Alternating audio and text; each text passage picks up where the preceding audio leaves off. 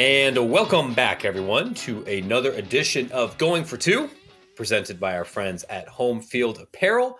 I am your host, Matt Brown. I write the Extra Points newsletter for the D1 Ticker family. I'm joined here by my colleague, my co-host, Brian Fisher. We apologize for missing last week. Brian and I were in person. We were at the NCAA convention. We were in San Antonio. We tried to spent a whole hour recording the show shortly after the conclusion of another 13-hour day. And I think God didn't want you to hear that particular podcast because it looks like it got swallowed up. So, Brian, it's unfortunate that I'm talking to you over StreamYard instead of in person, but it is good to see you again. Well, it was good to see you in person, as you mentioned there, and unfortunately, that episode was certainly lost to the Ethernet and not the internet kind. But I think we can still kind of cover a lot of the stuff that we ended up talking about in that episode here nowadays. And thankfully, as I went back and checked all the footage, all of our interviews that we did with all the conference commissioners, a lot of ADs, a lot of people that are in the know there from the NCAA, all that will be up on Collegiate Sports Connect both this week and in the coming weeks. And all that seemed to turn out okay, even though our little podcast that we recorded did not. But hey, thankfully, you know what? College athletics dying down just ever so slightly in terms of the actual news cycle. Yeah, no, honestly, I think this lined up okay. The important thing is you're going to be able to hear from the people that actually know stuff firsthand. and it gives us a chance, I think, to really digest everything that happened. Not to say that the insights from Texas were not important, but like we mentioned, and Brian was pulling longer duty than I was, but these were 13-hour days where you're talking to an AD or a commissioner or a television consultant or somebody almost back to back to back. You don't have a chance to think. So now that we're a couple of days away from the convention, we can talk about the Big Ten news, I think, in a second. Now we've had a chance to kind of think and digest. What have been some of your takeaways from our time in Texas together? Or if we were trying to sum up everything that happened to a non-industry person, what should you think should be some of those big takeaways? Well, I was kind of actually thinking back to the year ago and the previous NCAA convention there in Indianapolis, and how there was all this buzz about the new constitution. A couple of smaller schools kind of against it a little bit, or at least wanting a few changes to it, and that kind of got rubber stamped, and that was the big thing going on. This time, I think it was much more about, number one, Charlie Baker, the new NCAA president. This was kind of his big rollout. He met with a lot of stakeholders, a lot of media members, kind of both privately, and this was kind of his full rollout publicly in terms of the state of college sports that he spoke at along with Baylor president and Board of Governors chair Linda Livingstone. And that was kind of the biggest thing for me. I know we had the transformation committee report. There was a lot of talk about that, maybe even how some of those concepts even filter down to some of the lower levels at Division II, Division III. We had a lot of good conversations with them. But I really think the big takeaway in my mind is that there's a big separation in terms of eras, and the Mark Emmert era is that we can close the book on that fully. And I think everybody's excited to move into, or at least see what is going to become of this Charlie Baker era. It's going to be very different than the Emmert era. And I guess we can start by talking about Charlie first. This was my first opportunity to I hear from him directly. He spoke a little bit in front of the delegates, the entire convention, and then there was a separate media availability where you and I were, and half dozen other reporters, and got to talk to him and Dr. Livingstone here for a little bit. The immediate takeaways so far, and one, I recognize that this is going to sound completely ridiculous, but there's some truth to it. That you and I are, right this very second, have more boots on the ground, in the weeds, actionable experience in this industry than the head of the NCAA does.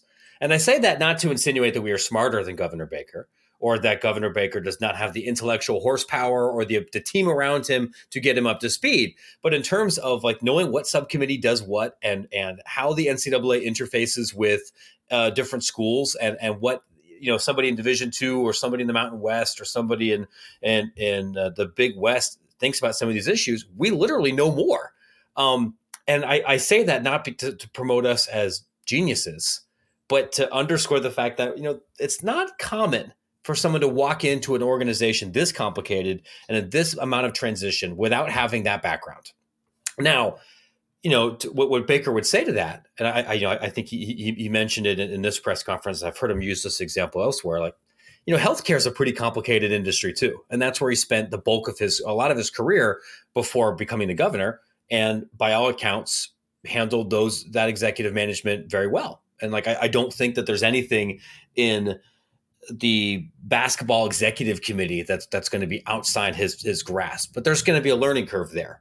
What I saw in that conversation with reporters and with his talk to the delegates and what we heard from him elsewhere at that convention was almost uniformly centered on congressional outreach.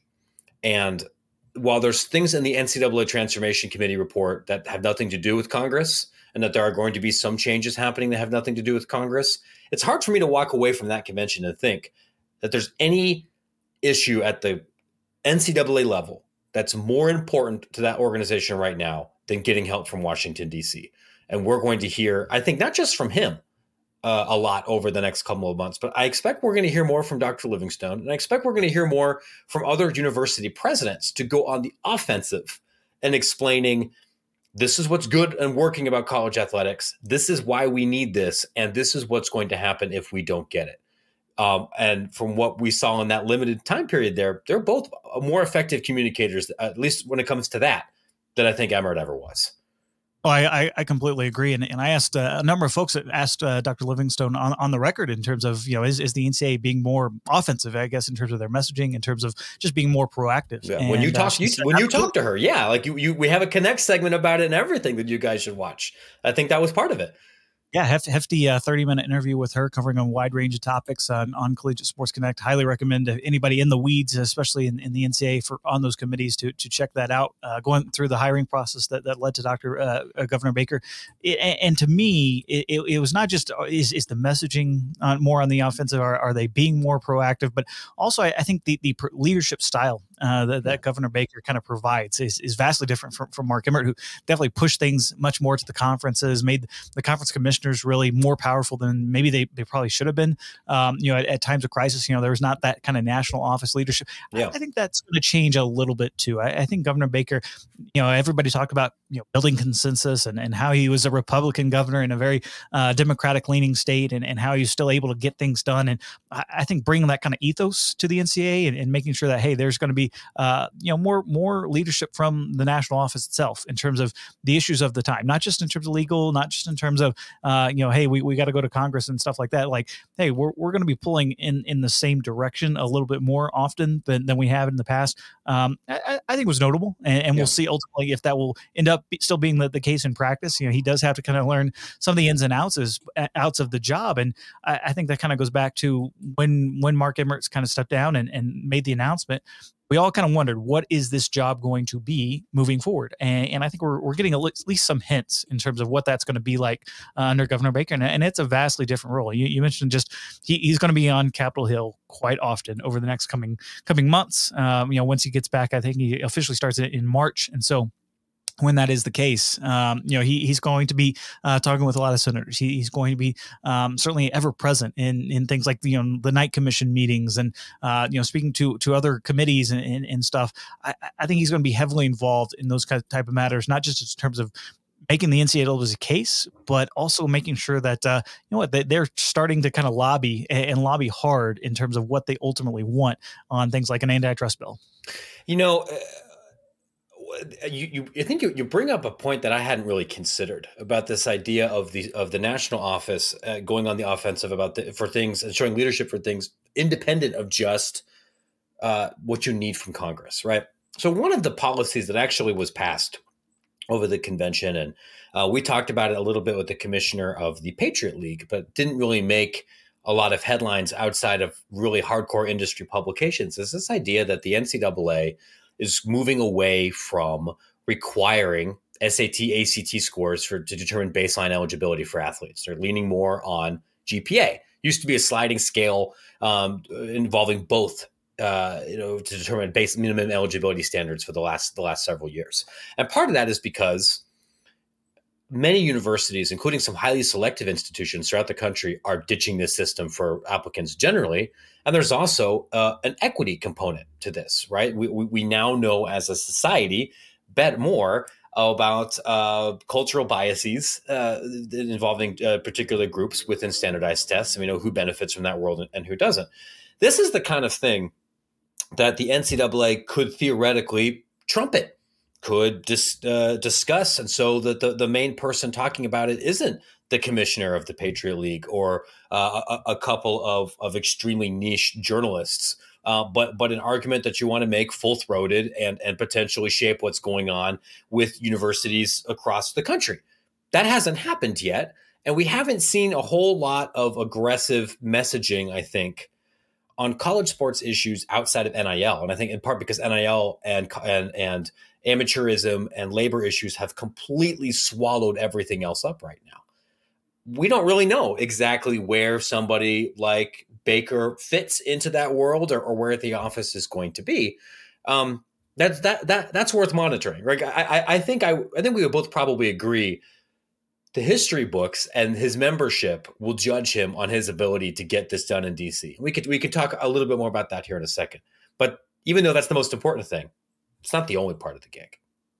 No, and to your point, I mean, this is a higher ed trend in general that I think the NCAA is definitely taking their cues from in terms of their actual membership in the schools.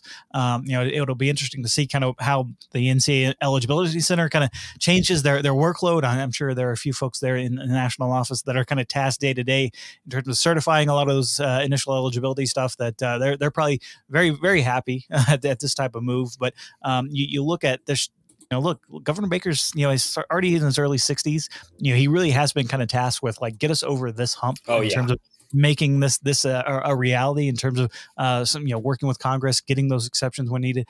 And I don't get the sense necessarily that he's in it for say a 10-year term or anything like that. But this very much seems like he's got one big job to do. He kind of understands that part. He may not, to your point, understand what the Division I Council subcommittee on NIL might be doing, or the kind of ins and outs of that, but he doesn't need to. I think that is a bit of a misnomer. The NCAA bureaucracy runs pretty it runs well. I guess you could say it, maybe not super efficiently, but it runs well. Everybody kind of knows their task and where things are going and how things work. And to be honest, there are a lot of decisions that are going to be made below him that might impact your typical, especially FBS schools or whatnot. At the end of the day, though, he is there for one reason and one reason only, and he gets that idea, and I think he's aware of that. He understands that challenge more than anything. I think that was when you talk about the interview process, that was what he was speaking to the Board of Governors about more than anything, not more than, his son's playing Division III football or, some of the joys about college athletics. That's great. Nice to talk about a little bit on those initial press conferences or on those media tours. But, to me, he definitely understood that the task ahead, it's a tall one. And I think he's up for it and almost excited a little bit to kind of take that on, because he knows that could be a nice little feather in his cap in terms of his legacy down the road. Do we want to talk about what exactly the NCAA is asking for here? Well, for the listeners that maybe we're not too in the weeds there with us in San Antonio or have been following on that probably would be a little bit good in terms of a bit of a refresher. And even for those that have been in, we haven't seen a whole lot of changes necessarily in terms of what happens the last maybe 4 or 5 months, but there have been some notable things on that front. Yeah. So let's talk about that specifically here real quick. Governor Baker and Dr. Livingstone at the convention said that specifically they want 3 things out of Washington. 1, they want Congress to affirm, and I want to make sure I have the exact quote here, right? The special unique status for student athletes. Dr. Livingstone was really explicit. I think that the effort to make college athletes employees is deeply misguided. We want Congress to help protect us from the courts or the NLRB or third parties potentially imposing an employee status on some or maybe all college athletes. So that is one. That's a very big ask for Congress. That's one of the 3 things. Well, and I would just say, and we kind of had this conversation a little bit with Richard Johnson of Sports Illustrated. The thing is, like, college athletics is very specific, very special. Like, get away from kind of your feelings about the whole enterprise and the exploitation of labor. Certainly, things have evened out a little bit in terms of the introduction of NIL. But look, nobody else in the world has our kind of university system. Nobody else has college athletics as general, especially being the second most popular sport in terms of college football, college basketball, another extremely very popular sport, especially come March. This is a very unique enterprise, and you can't really make it.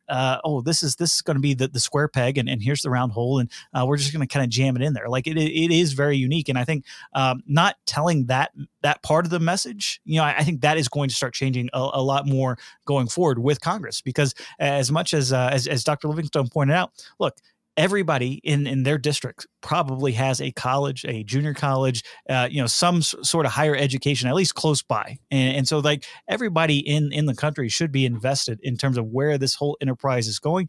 And it is such a unique one. I think making sure that is conveyed in whatever future we're going towards is going to be key for the NCAA and ultimately for the schools themselves. That is what I think arguably the biggest thing that they're asking, and you're right. And I want to kind of talk about whether these are good ideas or what they might look like in a second. So, but that's one of the three things. Second, they're asking for what they're defining as a safe harbor for a certain degree from antitrust complaints. They're not asking for like a broad, indefinite antitrust exemption, but the NCAA feels that without that, they cannot make or enforce not just NIL legislation, but lots of other national legislation. The idea right now that if the NCAA theoretically said, hey, it sure looks like that $13 million deal that's being offered to a high school football recruit with 7 Instagram posts, it's probably an athletic inducement rather than a market-driven approximation of his market value as a celebrity influencer. If they tried to penalize that, they would be in court in a week, or rather, they would be sued. Not in court in a week for an unfair restriction of trade, and there would probably be additional litigation about that forever without this sort of antitrust protection. The third thing that they want is legislation that will preempt various state laws. Right now, as most of our listeners are probably aware, there's well over 24 states that have slightly different NIL laws. And a couple of those even touch other parts of college athletics. Some have laws that require athletes to disclose some of their deals. Some have laws that forbid it. Some have laws that say universities can be involved in such and such. Some say that they can't. In practice, there's very little difference because almost none of these laws have enforcement mechanisms. And nobody that does is actually trying to enforce them, because it's insane for an attorney general to try to use that to go after state U for recruiting crimes. But they are on paper, and no university general counsel is going to recommend we should break the law. So they're saying, listen, we need a national law to trump all of these state laws so we can have a uniform standard. Those are the three things. So what I can tell you is, number one, the NCAA asked for about those same three things last year, and that effort went mostly nowhere. There were at least a half dozen bills proposed in both the Senate and the U.S. House that would cover some of these things, but none of them got out of committee. Broadly speaking, the ones proposed by Republicans tended to be narrower in scope and were more likely to give the NCAA what they wanted. The ones proposed by Democrats, by and large, were more expansive. Any Democrat that cares deeply about this and labor is not going to be okay signing off on refusing, on keeping athletes from being able to collectively bargain or to become employees or to organize. That is something that Senator Murphy and Senator Booker are like, that's a flat out red flag for those camps. So the conventional wisdom is, hey, if this didn't work out so well last year when Democrats controlled everything, well, now Republicans have the House. And I don't know if you noticed, but the Republican House caucus, not super organized or functional in many ways. I don't want to get too partisan here, but I would not say that every committee head in that group is part of our nation's greatest deliberative body. and the most policy oriented individual. So I understand the argument that it is going to be difficult to get cohesion among this group, especially as we're going to be heading into a presidential election, and bipartisan legislation is going to kind of grind to a halt in like 14 months. So you have a relatively small window of when everybody's actually going to be there, and you might be able to get something done. If it's okay with you, I'd like to kind of quickly talk about the merits of these ideas before we get into the other big story here, because it's one thing for us to kind of handicap the sausage making of whether this could happen. I am on the record of, I think it's way more likely than 0%, although it's probably more likely. I would say it's more likely that nothing happens than something happens, but I definitely don't think the odds are as bleak as some of our colleagues in the national media. But I'm writing about this in Extra Points. It will publish on Wednesday, which I think was when you're hearing this too. I personally believe that giving the NCAA exactly what they're asking for as written would not be a good policy. But I'm not somebody who thinks we should do nothing. I think it is emotionally satisfying to look at this and go, well, the NCAA, you had your chance to fix this stuff a decade ago and you didn't. And now this is your problem, and Congress has other things to worry about, and you fix it. Like, and in many ways, like that would be a fitting referendum on poor executive policy out of Indianapolis. I think that that's true. It's a recognition that we've got some real idiots in the U.S. Senate and in the House, and maybe you want them touching this, and that's true too. But I don't really see a practical solution right now that happens without the government being involved at all. Like, let's say you are on the side that wants to maximize athlete freedom. And you say, well, the solution is to just kill amateurism once and for all, move towards collective bargaining, and formalize this process that's already happening. And, I respect people who think that way. I don't think you can meaningfully get there without some level of government help. The NCAA can't create a union to bargain with. Like, labor has to do that. And in order for that to happen, and it might not happen anyway, because that's a very difficult thing to organize, we probably need some kind of legal clarification. We need the courts or the NLRB or somebody to say, actually, college athletes are employees. Right now, we think that will happen as we go through that process, but that's not solidified yet. You need some kind of clarity about whether this is going to be permitted in right to work states, which is still a significant chunk of the South, or in places that straight up ban public employee unions, which may be, depending on how you set up the bargaining unit, what a college football player is considered. Those are legal and political questions. They have to be resolved. The other thing that I expect you're going to hear from Dr. Livingstone, Governor Baker, and from numerous other presidents over the next couple of months, because they're already testing out this messaging. You're hearing this from some other conference commissioners too, is that they believe that college athletics is one of the great laboratories of human development in this country. I think that's the exact term. And it is undoubtedly one of the largest scholarship programs in the country. I think I read today, between Division I and Division II, we're close to 200,000 athletic scholarships being offered across all sports.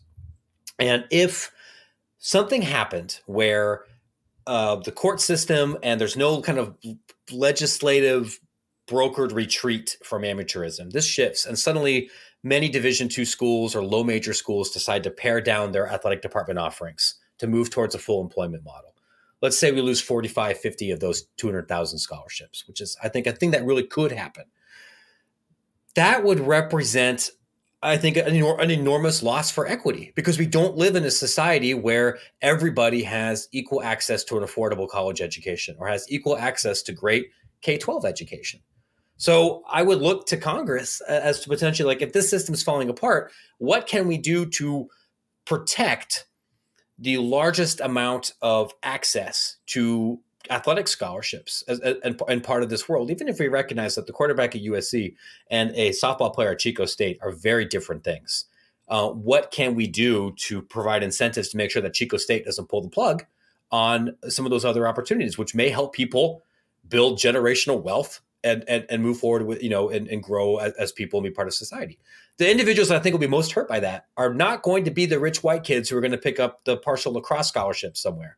I think it will be mostly people that would struggle to be able to afford college the same way. And that's a meaningful issue. The last concern here that I have is I feel like the NCAA is asking for all of these burdens to be placed on the athlete. If we move towards a system where national law preempts state law and where the NCAA has the broad latitude to regulate NIL, that might be better for college sports governance. That might provide a world that is easier to understand and simpler as a fan, but it will unquestionably lower the total amount of revenue that athletes will earn, particularly elite athletes, people that are able to make $2 million from collectives right now. If the NCAA is able to gain more control, there's going to be a push against some of those things. If you take away the possibility of organizing as a collective bargaining, you're basically nuking the chance for future athletes to agitate for future benefits. Like that's a major concession. I think the only way you could possibly ask a lawmaker to give you that kind of latitude is if you were going to be giving up something important in return. What you have heard the Drake Group, big college athletics reform group, propose. I've heard other Dr. Kevin Blue that we talked to, former athletic director at UC Irvine, UC Davis has talked about with us. I think the Knight Commission has proposed this too. This idea of, hey, if we're going to give a antitrust exemption to regulate maybe athlete compensation, we got to do that for coaches. And we got to do that for athletic directors. If we're going to put a de facto salary cap on athletes for their NIL deals, then there needs to be a salary tax or some other kind of push to keep somebody from making $9 million to finish last in the SEC West. There needs to be some kind of like legal, codification of long-term health care rather than a promise that the NCAA could break at some future date. So if I'm a lawmaker, Democrat, Republican, anybody, and Charlie Baker calls me up and says, I need this, the unanswered question right now, I think, should be, what are you willing to give up? And what we saw last year, the answer was mostly nothing. And so everyone essentially told, Mark Emmert and his lobbying crew to go pound sand. And if this is as serious as you think it is, and I don't know about you, I think it is pretty serious because the law is going to force their hand, then I think you need to come forward with a better offer than just, we need these three things. I would agree with a lot of that. And I think it's important to note that a lot of these issues that, especially when dealing with Congress, are something that school presidents have been dealing with quite often over the last couple decades. Sure. Like the higher education policy, in this country is constantly evolving. I mentioned it a little bit in a couple of interviews.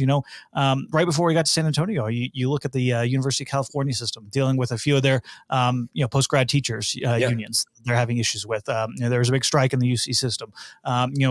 Higher education leaders deal with a lot of that, certainly away from athletics, but, it can kind of come into play a little bit here in terms of dealing with their local state legislature in terms of how that's governed, what state laws might impact their universities. Obviously, you have the whole public versus private debate. There are different rules for both. And, navigating a lot of that is a very complex challenge. And when you're adding on top of that, there are thousands of schools with very different missions. It can get very, very complicated. That's why these matters, do require kind of congressional intervention. And I don't get a sense, even if something does end up getting done, kind of to your earlier point, I don't think a full antitrust exemption or anything like that is going to be on the plate. And, a number of senators have essentially kind of said that publicly. And that's kind of the gist I've gotten. But I do feel, to your last point, that maybe the NCAA is going to come to the bargaining table a little bit more and give up some things. And I think that might be a bigger sea change than people maybe imagined a year ago at this time. And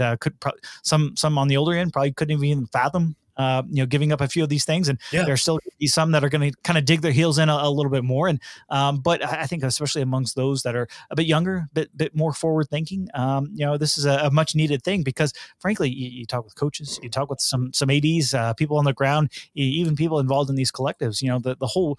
Oh, it's a wild, wild west. Yes, that's a great term, but I think everybody wants some sort of sanity. It is one thing, to go from the NFL back down to college football, and you can understand why Kevin Warren says, if I can't change the system, why am I dealing with it? I'm just going to get out of it. And I think that is a bit of a worry for a lot of people in terms of the exodus. There's been an exodus of talent, and there's been an exodus of leadership, certainly these last couple of years, and that's where we kind of find ourselves. And if the status quo keeps on going, that is where those issues kind of build up and build up and build up. And there's no pressure relief valve. And if there is one, it's going to be a bigger explosion than I think anybody's comfortable kind of dealing with. And so something is going to have to happen. And I think that is really the biggest charge, I think, for Charlie Baker over these next coming months and coming years is not only listening, number one, to a lot of his schools. That's going to be a big thing on his plate, but kind of taking the temperature of the room, navigating those tough political waters and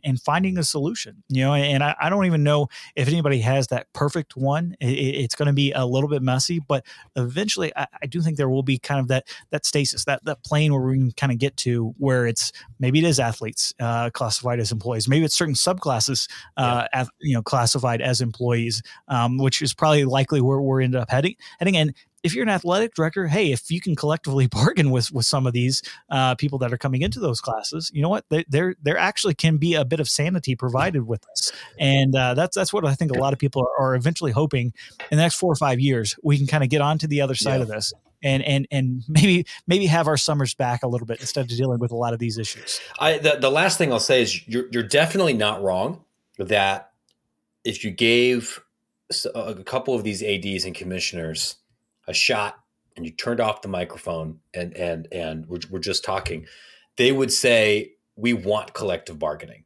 And a big part of that, and this is honestly part of why I am lukewarm on this as a solution. I'm not against it, but I'm not going to pound the table demanding it, is because if there is collective bargaining, who's going to win every time? Management.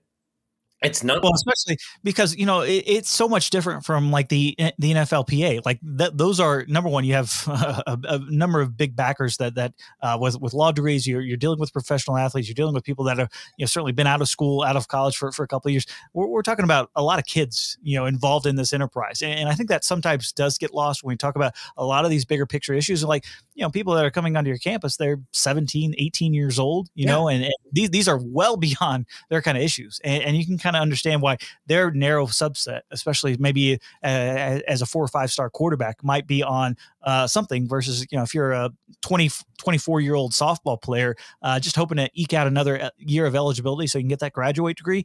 There's a lot of stakeholders that I think do not get thought about in terms of this process a lot, and hopefully that will kind of change a little bit as we move forward.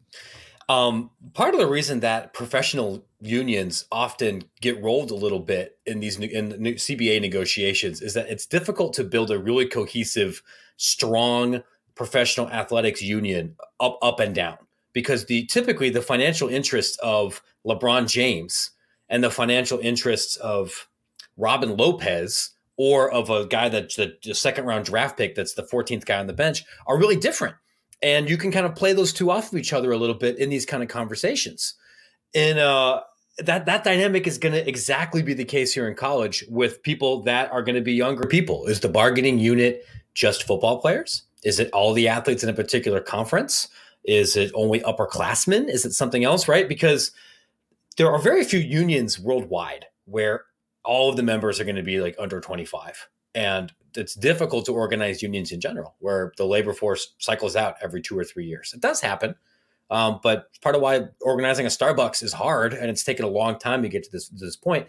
It's the same reason why organizing Texas Tech football is going to be hard. And then even if you do, winning a negotiation, and like I've had people in this industry tell me, like, if this happens, there will be labor winners, but over the balance, a lot of athletes are going to end up in a worse position than they were beforehand. Could be wrong. Like, I'm not anti-athletes unionizing. I'm not active, anti collective bargaining or anything. I just have some potential concerns about what that will look like in a power structure where the deck is going to be stacked against them.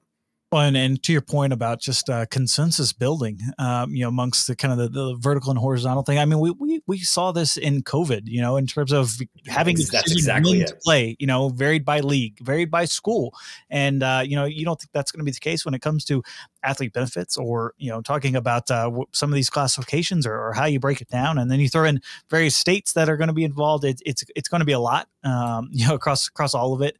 I'm just kind of hoping that we can reach it sooner rather than later, so we don't have to keep dealing with this all the time, and keep having podcast discussions like this and taking up a half hour of our time. Yeah, we know what is not going to be a complicated negotiation where we don't have to go dig into an ethical quandary about how we should feel about something.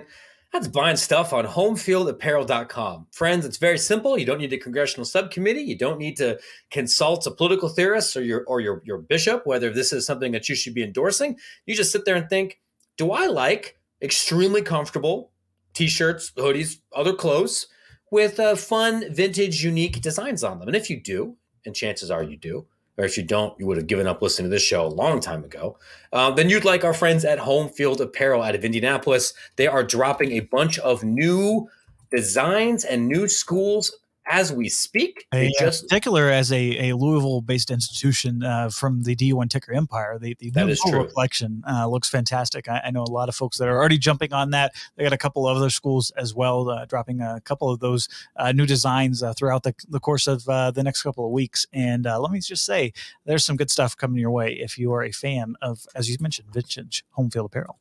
I did recently buy some TCU stuff to celebrate their victory over Michigan. But the designs that have, don't tell Taylor, because I promised her I wouldn't buy any more of these things.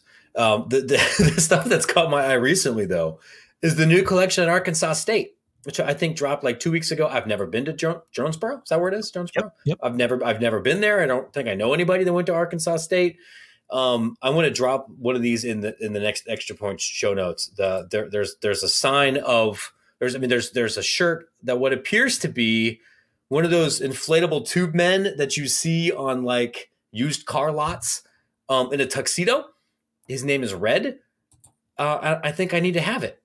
And there's probably things I know that you need to get too. So use promo code Extra Points when you buy stuff at homefieldapparel.com, including, I believe, still an Extra Point shirt. I think they still have a couple of those left of our old logo that I'm not supposed to be using anymore because it's not brand safe, and it's not what conference commissioners want to be associated with now. So you should buy it, and you can find that at homefieldapparel.com. And you can of course shoot me a note if you'd like to be introduced to our friends at the Good Brand to get your stuff on there. I know they're working on a couple of other low majors and Division II schools as we speak.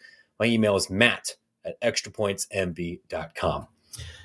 Speaking of the logo I'm not supposed to use anymore, if you are a longtime reader of Extra Points, you might remember that as an old-timey football player. We co-opted this off of a vintage game program from Tulane and replaced the football with a gigantic bag of money.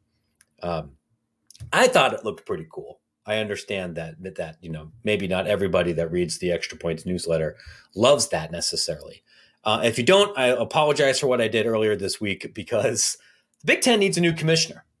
Kevin Warren has taken the Chicago Bears job. He's gone to the NFL to go focus on beating the Green Bay Packers once a decade and building a new stadium, which means that now one of the most coveted positions in college athletics is now open. And Brian, we could talk in a second here about many of the numerous candidates that could be considered for that role. There are no shortage of highly qualified respected leaders in this industry and outside this industry that I think would fit in well. But earlier this week, I encouraged the conference to maybe look a little bit outside the box, which they had done before. They should hire me. I already live here. I live almost equidistant between the Rosemont office and the BTN headquarters, just outside of downtown. It's easy commuting distance for both places. Like we mentioned before, I literally have more college sports experience than some of the guys they've hired for the biggest jobs and everything. I mean, Kevin Warren wasn't a college sports guy. He was an attorney. He was a longtime NFL person. He had tons of media and legal and executive leadership, but didn't have college sports experience. And we really do have some of those things. And I had a couple of policy ideas, some of them being very serious.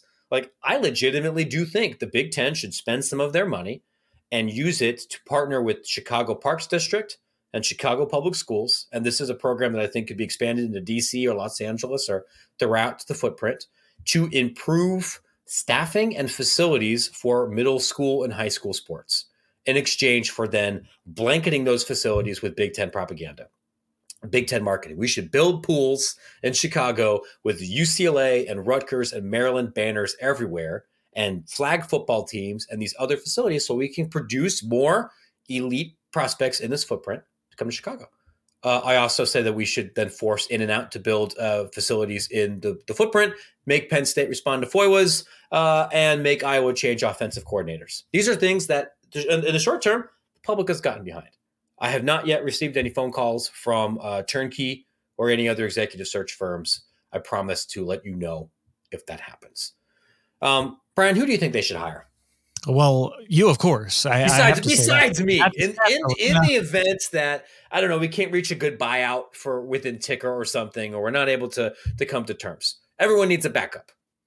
Well, I would just say that, as we were at the NCAA convention, this news kind of dropped officially. And certainly the reports have been out there for a couple of weeks. I think everybody had understood that, with Kevin Warren's contract coming up, maybe what was some were thinking, maybe this is just a bit of a leverage play, to kind of re-up his current deal. But there was still a bit of an eyebrow raising, if you will, throughout San Antonio there when the news kind of actually became official and like, oh, hey, the Big Ten commissioner is actually leaving, and which was moderately interesting, I think in retrospect.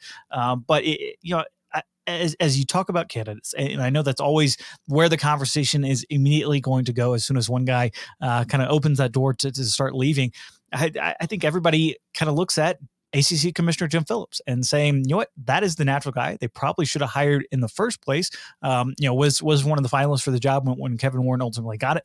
Makes a lot of sense in terms of, hey, he's already a Power 5 commissioner, but we really don't see that kind of jump. And I think that's something that I know Greg Sankey had some pointed comments a little bit later in the week directed towards Kevin Warren in terms of people having leadership in college athletics, being invested in this enterprise moving forward, and I think it'll be going to be very interesting to see Jim Phillips deflect a little bit over the coming months and coming years, as his name's probably going to be heavily connected with this, given his ties to the footprint, given his ties to Chicago. It makes a lot of sense in terms of this is a vastly different job than when Kevin Warren took over. You don't have a media contract necessarily you need to negotiate for another 5 or 6 years.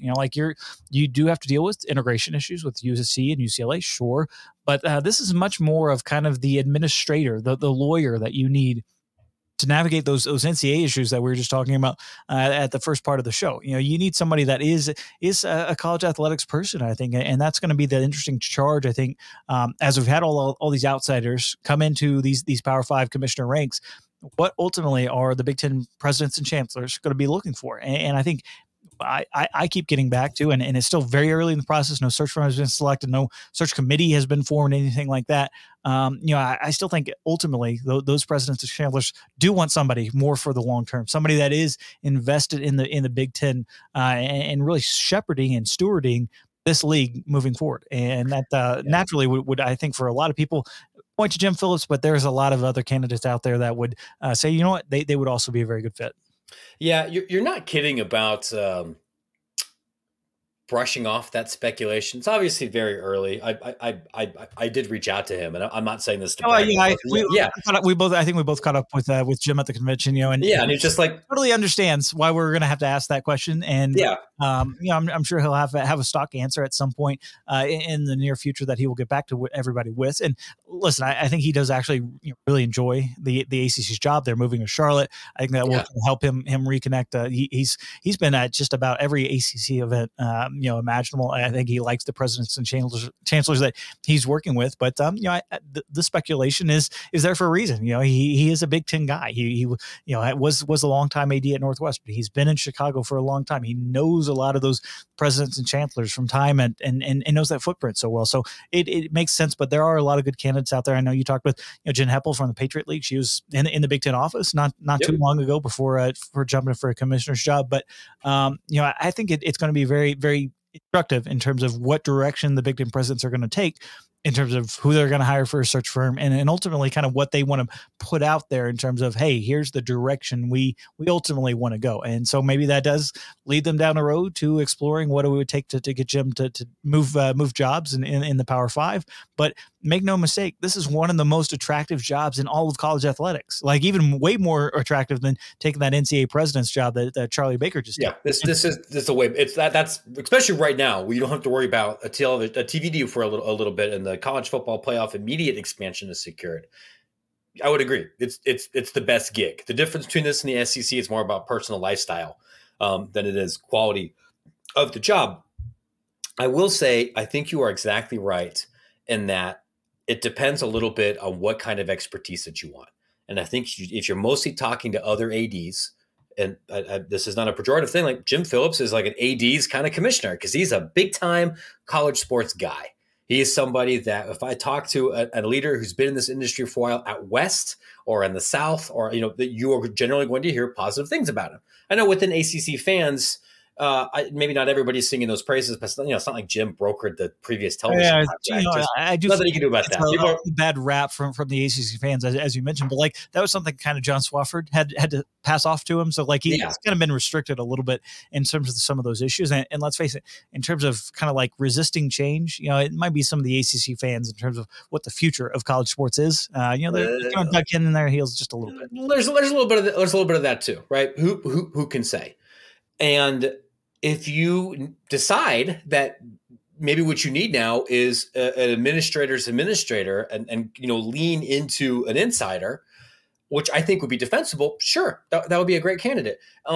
It's probably worth noting that just like when Kevin Warren was hired, there's going to be a lot of presidential turnover within the Big Ten. There's been, I think, 7 new presidents, and not even counting the new incoming Ohio State president, just in like the last 18 months, and which is a lot. That's a lot for any league, and especially so for such an established, group like the Big Ten universities are. Yeah, and we saw this in like the first couple of months under Warren, that when you have a college sports outsider with a relatively weak president's group and a crisis like we had with COVID, the result was not great. And things that happened in public that never would have happened in public before, and there was some fumbling and mistrust. Those things are regained, maybe not at the end of the era, but it was an issue. And potentially leaning in somebody a little bit more insidery might help with that.